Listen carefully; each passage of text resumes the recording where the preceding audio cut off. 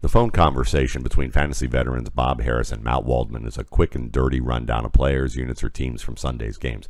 Feel it or fuck it is our instant verdict on the fantasy value of a player or situation, not the ability, effort, or character of the player. This is just how two old-timers in this industry talk when they got a lot to cover in a little time.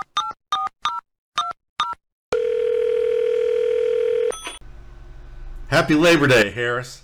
Oh, labor is what it's all about. We're heading into week one. We got to get things rolling. It's always a nice week. There's no games on Sunday, so I can start creating a little bit early based on what we know from the final week of practices and cut down. So plenty going on, Matt. I don't think there's any shortage of topics and good times ahead here. No. Are you ready? I think so. I mean, ready. That's a big picture. Are you ready? I mean, the season starts. It's kind of like a ready or not tiger, grabbing a tiger by the tail and getting drugged through the weeds. I'll see you in January. That's right. We can talk about what all happened. Well, for all the folks out there who are Football Guy subscribers, I'll be on their Discord server at 1:00 Eastern time. If you want to ask your questions, I'll do my best to answer them. I may even imitate Bob on a few of them. We'll see what we can do. And go hit the Football Diehards YouTube channel. I did a similar thing on Saturday. You can watch the replay. You can catch me every Saturday and every Wednesday and Saturday. So Wednesdays at 7 p.m., Saturdays at noon. Questions will be asked, answers will be given. Occasionally, they will be correct. So, just since it's Labor Day, tell me about your first job. I want to know, feel it or fuck it, whether this was a good first job. So I spent the entirety of my youth working for my father, who had a livestock feed and supply store. So that meant mostly hay hauling. There was lots of hay hauling, and just a lot of throwing around of feed bags and such like as that. The summers, though, the hay hauling is what stands out. You would get up. It's in Arizona, so most of the hay is grown in Yuma, probably the hottest part of the state. You would get up at 2 one morning, drive to Yuma from Tucson, load up your 20 tons of hay, come back, unload half of it at 6 in the evening when it cooled down, get up at 6 the next morning, unload the other half, get up the next day at 2 and do it all over again. And we would do that pretty much over the course of the summer. So that was always a good time. My dad's alarm clock, of course, was a shoe hurled at my head from the bedroom door. So that added to the good times. So I think most people would say in building character-wise, totally feeling that, experiencing what that was like, fuck that. Yeah. So, yeah. Mine was hilarious because I said fuck that to my job, my first job after 4 hours. It was working as a stocker at a grocery store. And after standing around feeling like I was just like looking around this huge grocery store with the dull-eyed stare of a dairy cow, I clocked out, walked a mile home, and went to the apartment complex I worked at and said, do you have any like work that I can do out here? And they were like, yeah, we need someone to like collect the trash from the apartment complex and then use the blower to clean off the asphalt in the apartment complex. And it was it was probably a fairly large apartment complex. I mean, it probably had about 300 or 400 apartments, that in that area. So it was physical work, but it beat just standing still. Yeah, here's the thing. I mean, and fuck that. I mean, all kid jobs are pretty much fuck that jobs. But my dad was probably not the guy that you were going to tell fuck it to. At any particular point in time, probably to this day. So there's that. Yeah, baling hay and lifting hay and no thank. Yeah, that I'm sure if he spent a lifetime doing that he still probably has the grip that will make Adrian Peterson cry. So probably so. So what's your favorite job from your youth? That was it. That was the only one I had. So compared to the days off, which on Sunday the shoe would come flying at my head at 6 in the morning, and we would go out and clean out our cow corrals, which was a big endeavor, but something he insisted on doing every Sunday morning.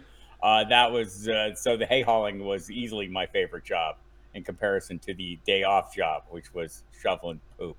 Yeah, see, I have you beat. I worked at a CD and record store that was like a specialty store at a mall across the street from an AMC theater, back in the 80s. Just the CDs started coming out, and I had to take a test to get the job because apparently the owner of the place, it was called Music Music Music, and the owner of the place wanted people to have specialties.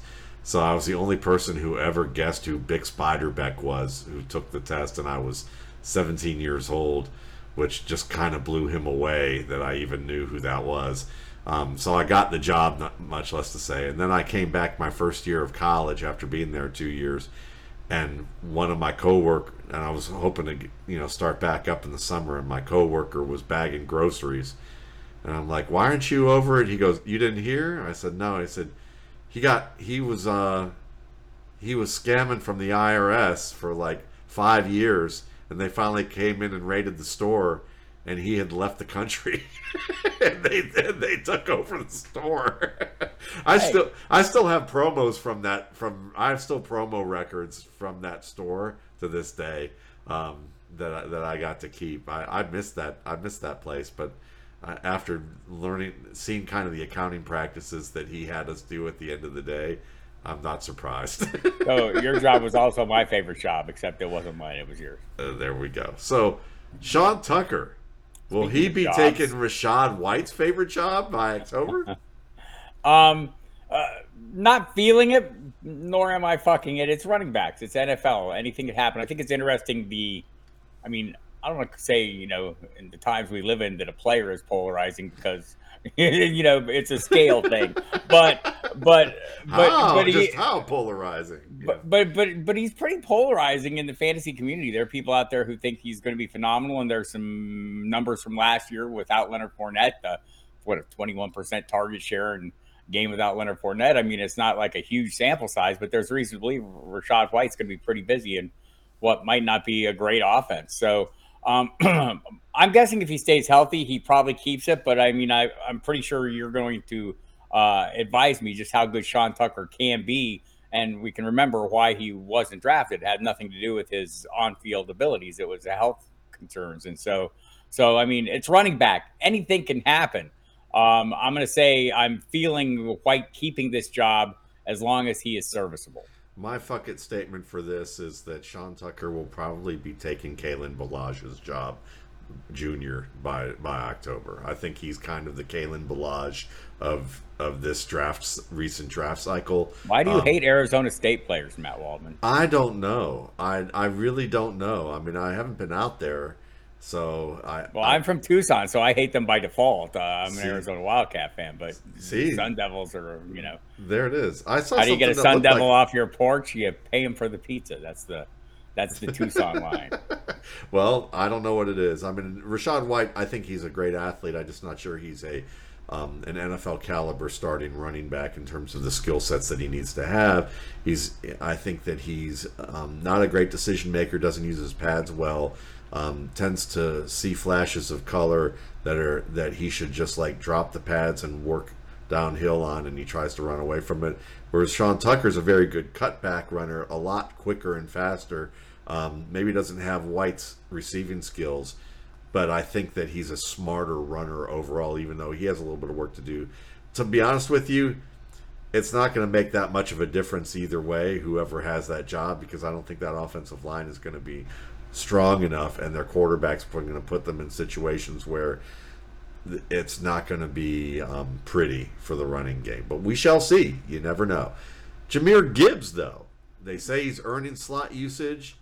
When many coaches, but I've seen folks say, our buddy Dave Kluge over at Football Guys say, well, I'll believe it when I see it.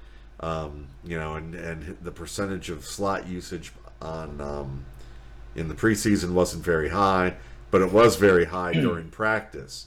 And then they also recently, the coaches came out, Ben Johnson said, we're going to be using it in ways that people don't even expect. So, what are your thoughts on this whole usage thing for Jahmyr Gibbs and what it means bottom line? I'm hoping they use him, if they use him similar to how they used DeAndre Swift, or how they wanted, let's rephrase that, how they wanted to use DeAndre Swift, but didn't have the faith in his ability or his health or or durability to do so. I mean, remember, even when he was healthy at times last year, he wasn't getting the usage that they probably intended early in the season. And I think it's because some of the coaches there, looking at you, Deuce Staley, didn't really have a lot of faith in him, right? And so you thought maybe a change of running backs coach this year and it would work in his favor, and he gets traded away. And you could see Scotty Montgomery's love for Jahmyr Gibbs in that initial interview that's floating around the Twitter. I Yeah. mean, he's smitten like a kitten. But there's a lot to like here. I mean, I think Jahmyr Gibbs had what, a 15% target share at Alabama over the course of his time there. I mean, it's pretty significant. Here's the thing: he doesn't need the. I mean, okay, let's say they do him in the slot and get all kinds of things going on. All they really need to do is use him like they use Swift, and he'll be perfectly fine. Last year's numbers were a bit of an outlier for the running backs because of Jamal Williams' huge touchdown total. But if you gave Jahmyr Gibbs 55% of last year's running back production, he would finish this year as running back 8 or 7, right in that range. Also, our buddy Dwayne McFarland pointed out recently, and I think this is the telling number. He doesn't have to have all the carries to be super successful, right? Christian McCaffrey and Alvin Kamara in their rookie seasons didn't get more than 30% of their team's rushing yards or rushing workload, yet they finished in the top 10, 3 and 9 respectively at running back as rookies. There is plenty of room for Jahmyr Gibbs to do exceedingly well, whether he's working out of the slot or not. So fuck it to him working out of the slot all the time. I don't really care. I just care that he's working. Yep, I would agree with that completely. I would say Jahmyr Gibbs and David Montgomery is a tandem that you wouldn't mind investing in either back. One maybe a little earlier than the other, but not so much. And I would say that's the same with New England. I would look at New England's backs and Detroit's backs and say they've got good lines. They're going to pound the ball, and you can get value out of both. Right, and I've been, the joke is, I'm a hammer and Jahmyr Gibbs is my nail because I am hitting that thing every chance I get. I'm going to be honest. I liked hitting it harder when it was a fourth round price, right? But that price has gone up to the third round. I'm still willing to pay it. Now you're seeing it creep into the second. I don't get him I wasn't getting him as much now that I'm done with my drafts. But I have ample shares, at a great price, ample shares at a reasonable price, and probably a share or so I overpaid for. But that's the nature of these things as off seasons roll on and people get a little more comfortable with where they think a player's outcomes might be. So are you comfortable taking Kadarius Toney as, say, a wide receiver 2 that this week, as with him being day to day with the knee and people flying off of him, all August after the injury? Fuck that. He's still coming off a meniscus injury, right? It's been sitting out 6 weeks. Like, if you want to take your shot there, I don't know if where you were drafting him out there, dear listener. I was drafting him as a running back 4. I probably have 3 better options this week. And I can take a wait and see approach and see what the health situation is. Might I miss out on a huge game? Yes. I almost might miss out on a huge game from Devontae Parker, who I drafted as my 5th wide receiver, or Rashid Shaheed, who I drafted as my 6th wide receiver. Right? It's entirely possible. That's the nature of the game. So I'm not going to take chances. I am interested in Toney. I do have a ton of shares of him prior to the injury and my best balls that I was drafting early as a wide receiver 4 level play.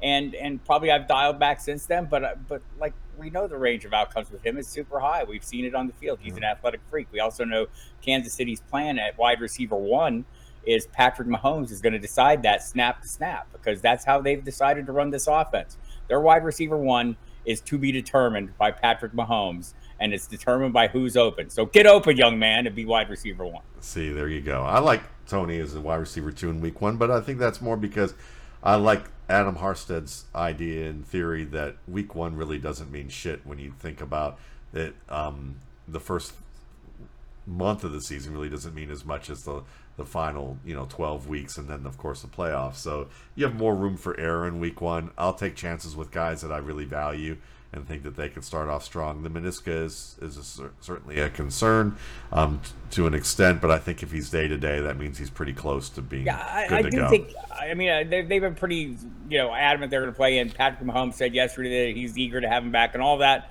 If I don't need to play him, I'll probably dial back. Probably would have some shares of him, though, in my DFS lineups, in my tournament lineups. There you go. If I'm playing that Thursday slate. How about Marvin Mims? Is he a wide receiver 2 producer in week 1, considering that he's going to have to see some targets with old Jerry Jeudy out?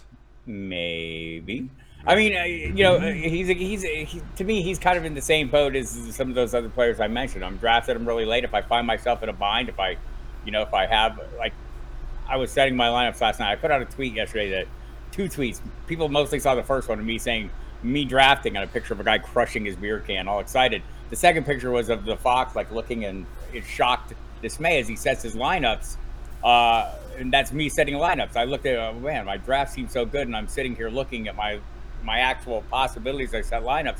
Marvin Mims might be a savior for you, depending on how your draft played out, right? If you have some holes that you didn't expect to have, maybe Cooper Cup related holes or even Jerry Jeudy related holes. So I think more for me, he's an emergency play until I see it. I think this offense is going to be fine, but I don't need to force him into lineups expecting big production this week. Sure, but do you and I get that, but do you think he can deliver wide Oh receiver yeah, absolutely. guy? Okay, cool.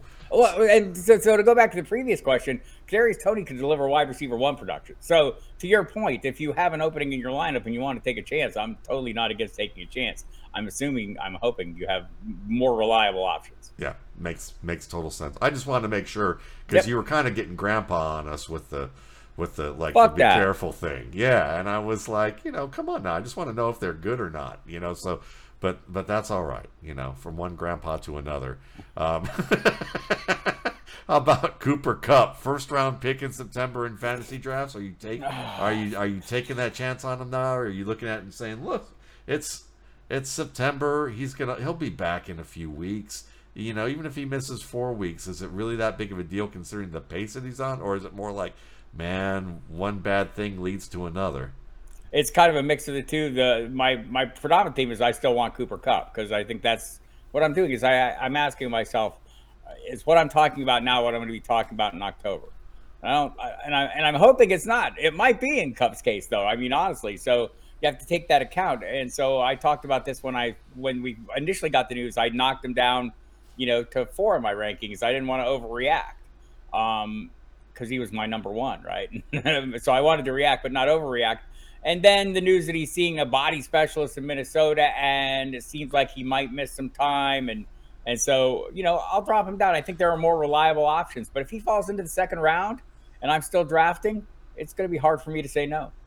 See, the way I would look at it is if you're in a September draft and you know that Cooper Kupp pick is possibly available, you just kind of pop up in your friends' mentions and say, Michael Thomas all over again. Ooh, and see if they see if the price drops further. Yeah, that's right. So, how about I think he's a first round pick. I'll take the chance on him. I look at it this way. It's like the difference between him and the next receiver when he's playing well, and especially looking at that receiving core that they have with LA.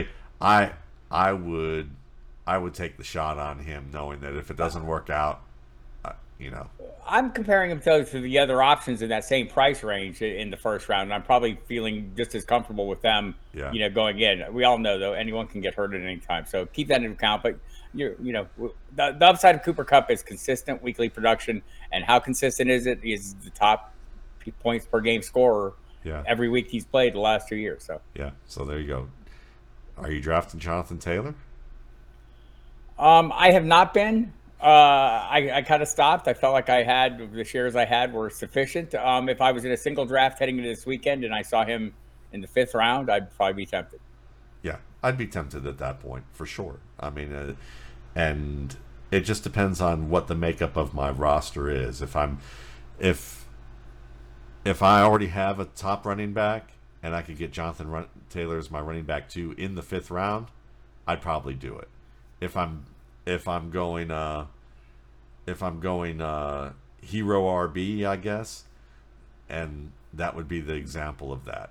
If I was going 0 RB, upside down, do the opposite, I might do that as well. But I don't think that I would. I don't think there's a scenario. Come to think of it, Bob, I don't think there's a scenario where I wouldn't take Jonathan Taylor in the 5th round.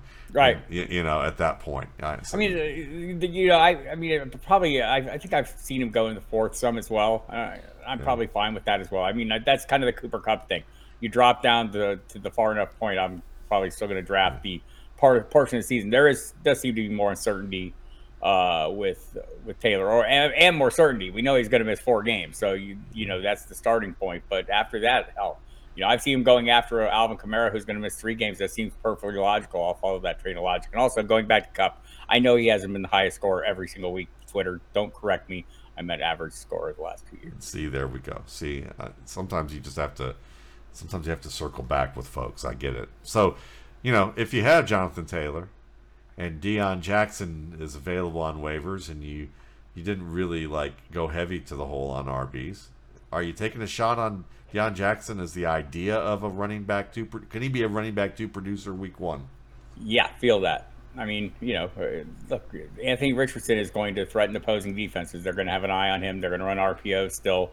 I don't think Jonathan Taylor's as big a threat as or Jackson's the biggest threat of Jonathan Taylor, but still, I mean, he's gonna benefit from the presence of Anthony Richardson in that offense. I think he's a viable running back too if you're in a pinch this weekend. Yeah, he's a decent receiver. And it's Jacksonville. He has good speed.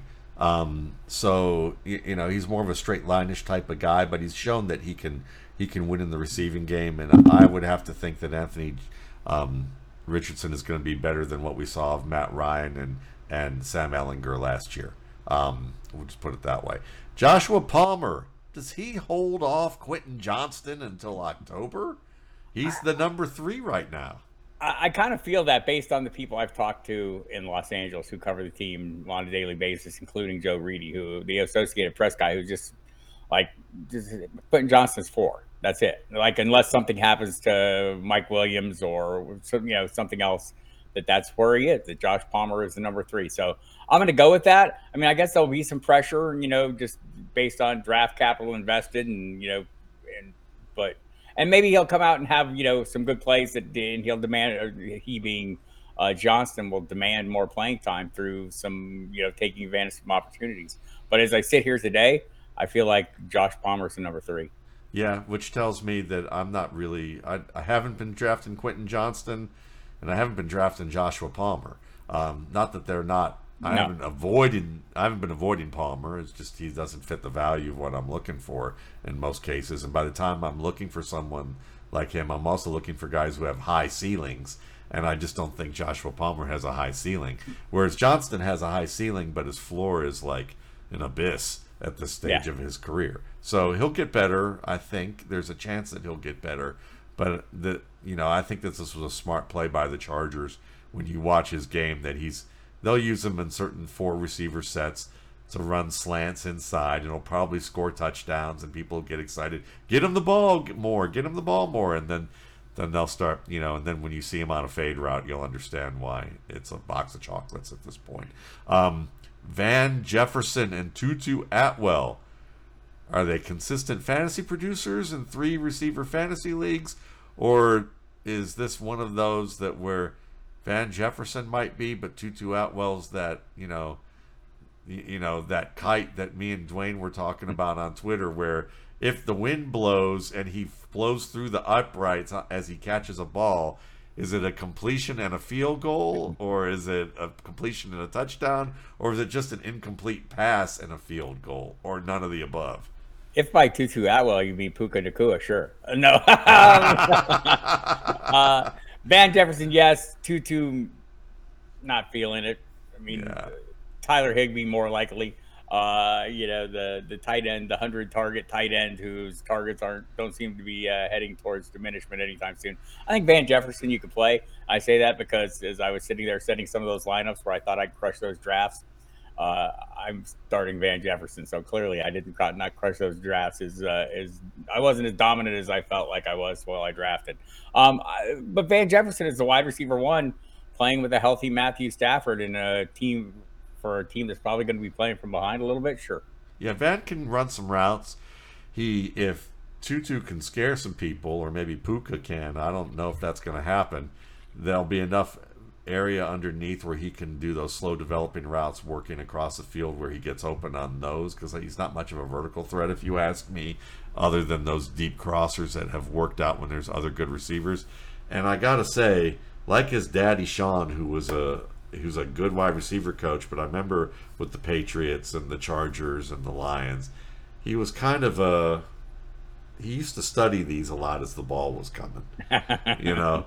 And I think that Van's got a little bit of that when the ball's like somewhere between here and his navel. He's kind of like still figuring out what he can do with those. And we're in year 4, I think, with him. So yeah, 3 or 4. Jared Goff, speaking of former Rams, you know, as Van might be a future former Ram in a year.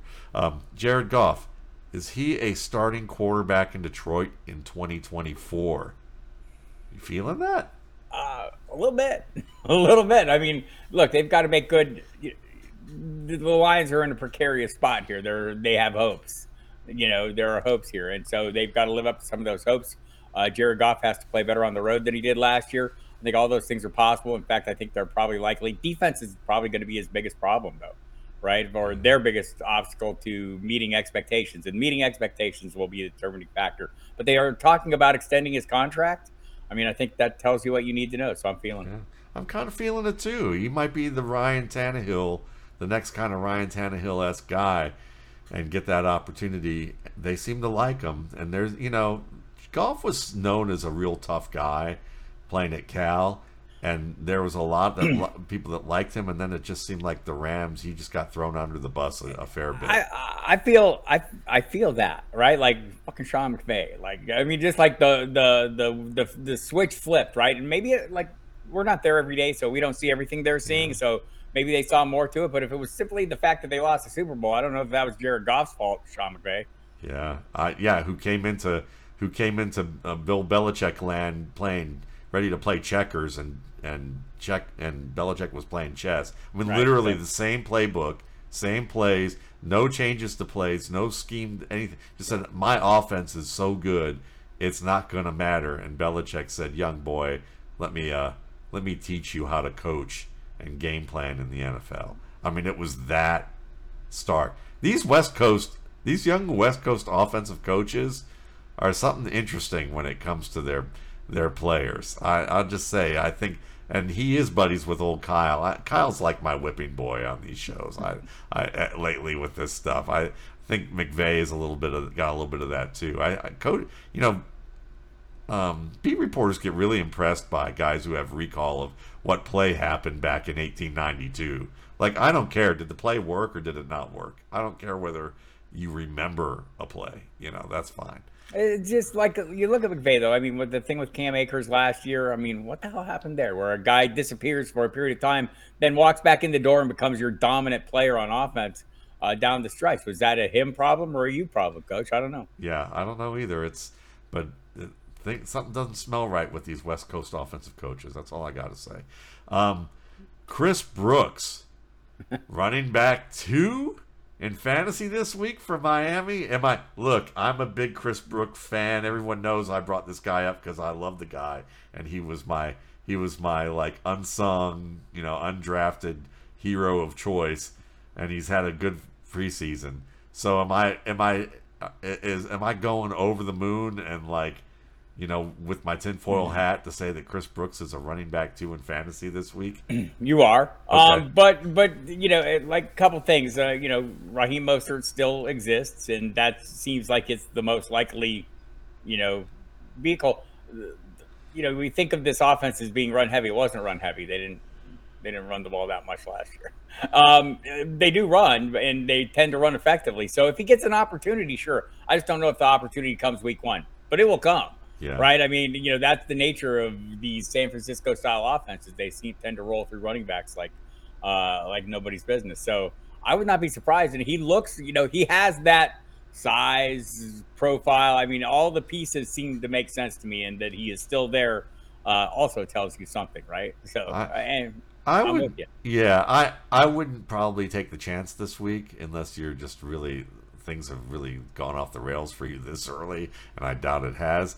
But I would be adding Chris Brooks to rosters, in deeper rosters, at least 20 20 man rosters. I would be adding in anything that's over 25, 30. I think you want to add this guy.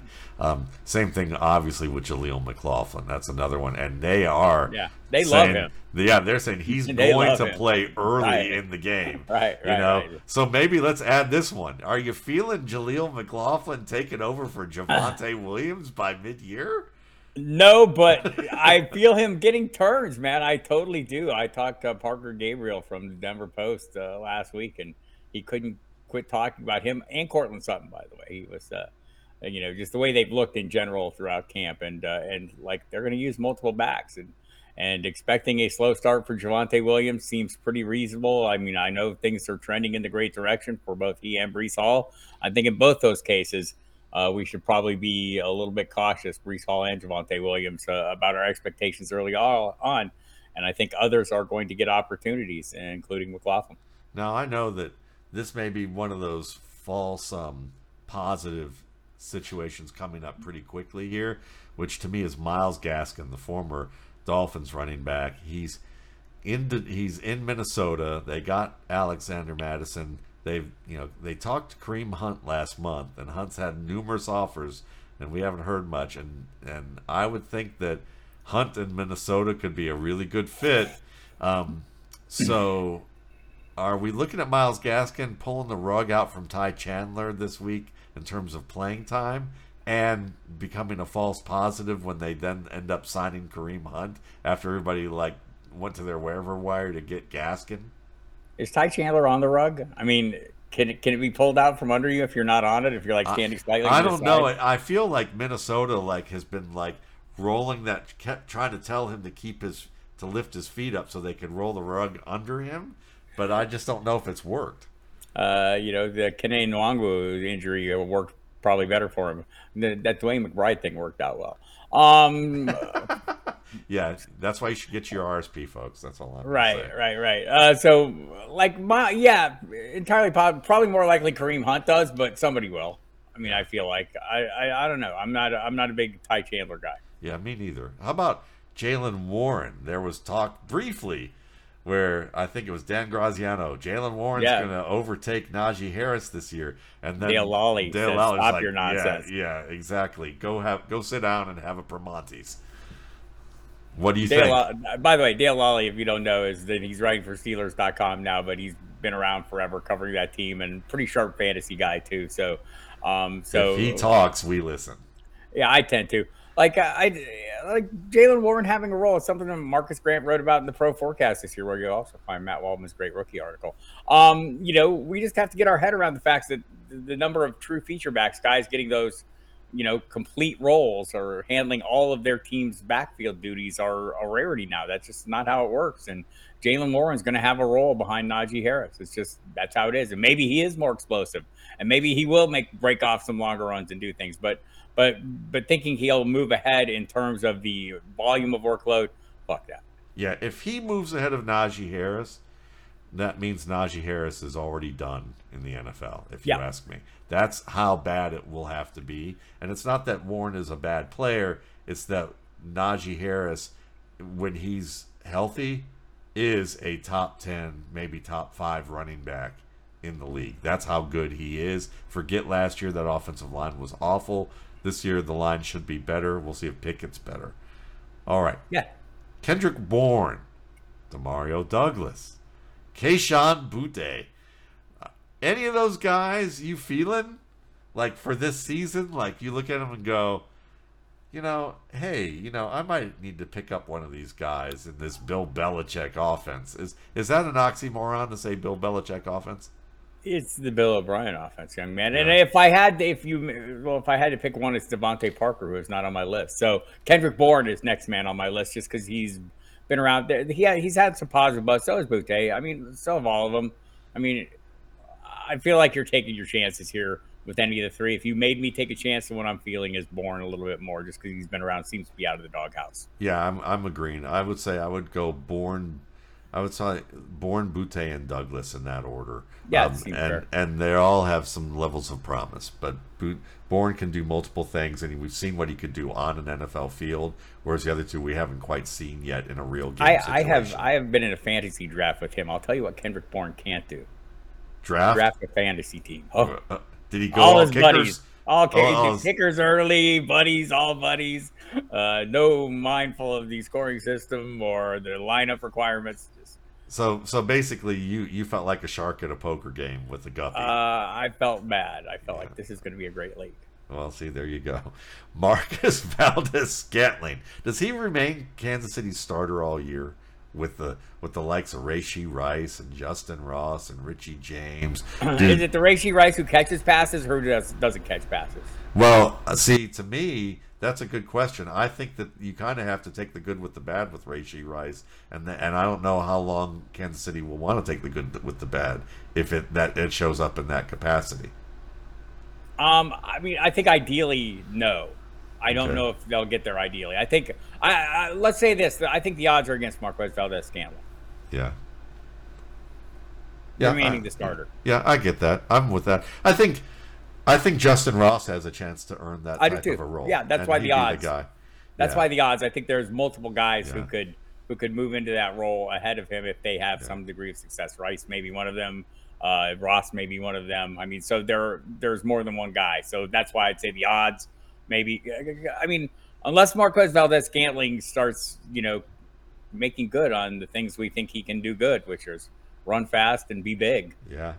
I'm looking at fast this. And big. He doesn't play fast and big. No, I think Ross is the guy. And if I were if I were to do dynasty rankings, which wait a minute, those just came out in September again. I just did put them out this morning. I would have Justin Ross well ahead of Rashee Rice as the guy that I would want to be drafting short term and long term. All right, so let's end this with a little discussion about Deion Sanders. Coach Prime goes into TCU, 125, 130, 140 degree weather in there. He's got an offensive line that was cobbled together with transfers, and they hadn't really played much together. He's got a crack staff of great assistant coaches that he put together, and they beat TCU. Now, both these teams had the highest turnover rate of starters, some of the highest turnover rates of starters on offense since Division One. But one seems to be moving in the right direction. The other one seems to be moving in the opposite direction, considering that they were a national championship opponent in that game, in the title game against Georgia last year. So, are we looking at Deion Sanders and saying, are you feeling him?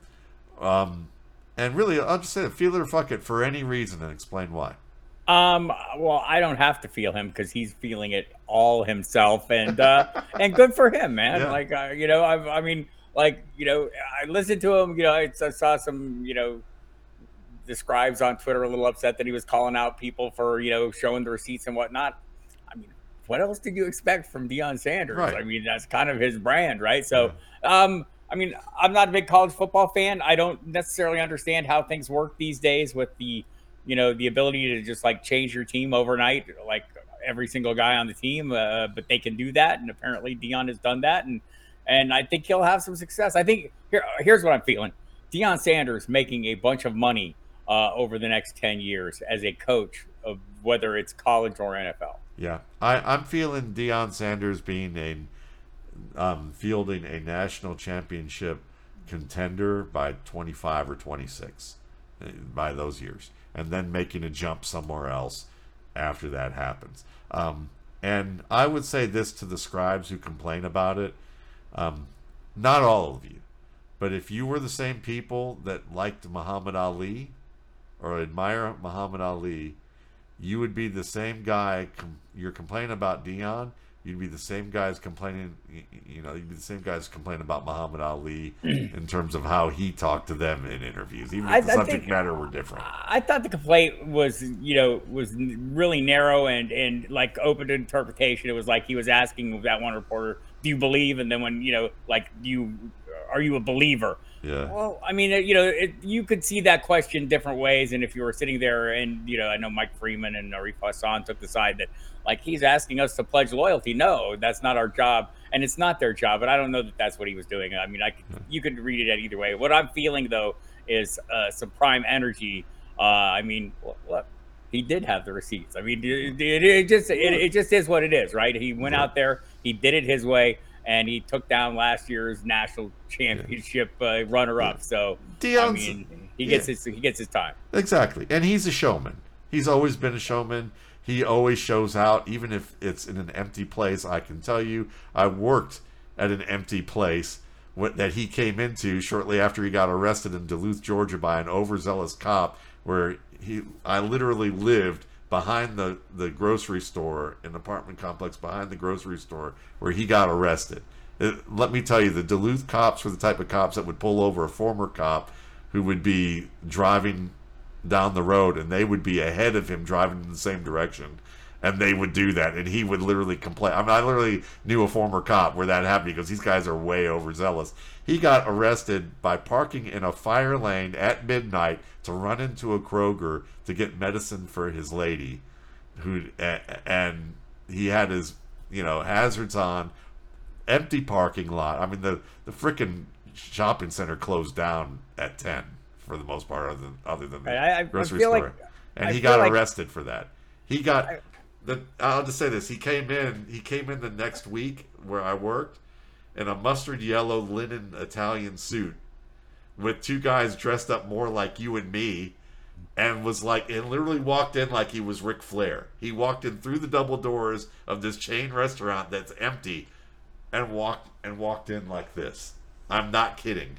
I waited on him, and he accused us of spiking a milkshake because he had nothing else, I guess, better to do. He was obnoxious, and that's okay. He was young. He was in his early 20s, whatever, but he still got the showman in him. My cat meows, your dog barks. It's kind of the expectation. Yeah, exactly. I mean, Deion Sanders wants to be the Ric Flair of Division One, and he's probably going to do exciting. It is exciting.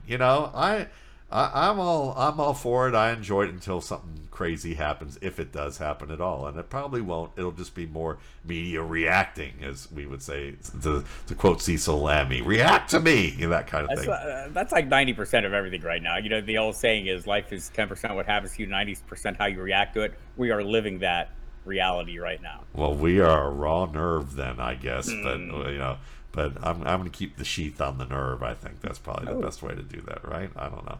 Don't nerves have sheaths? I think that's what they do. I believe they do. So maybe nerves are like swords that way. I don't know. We are digressing pretty badly Labor here. Day. It's Labor Day. The train's off the tracks. Stay tuned for Bob Harris. Certainly, you can find all his great work over at Football Diehards.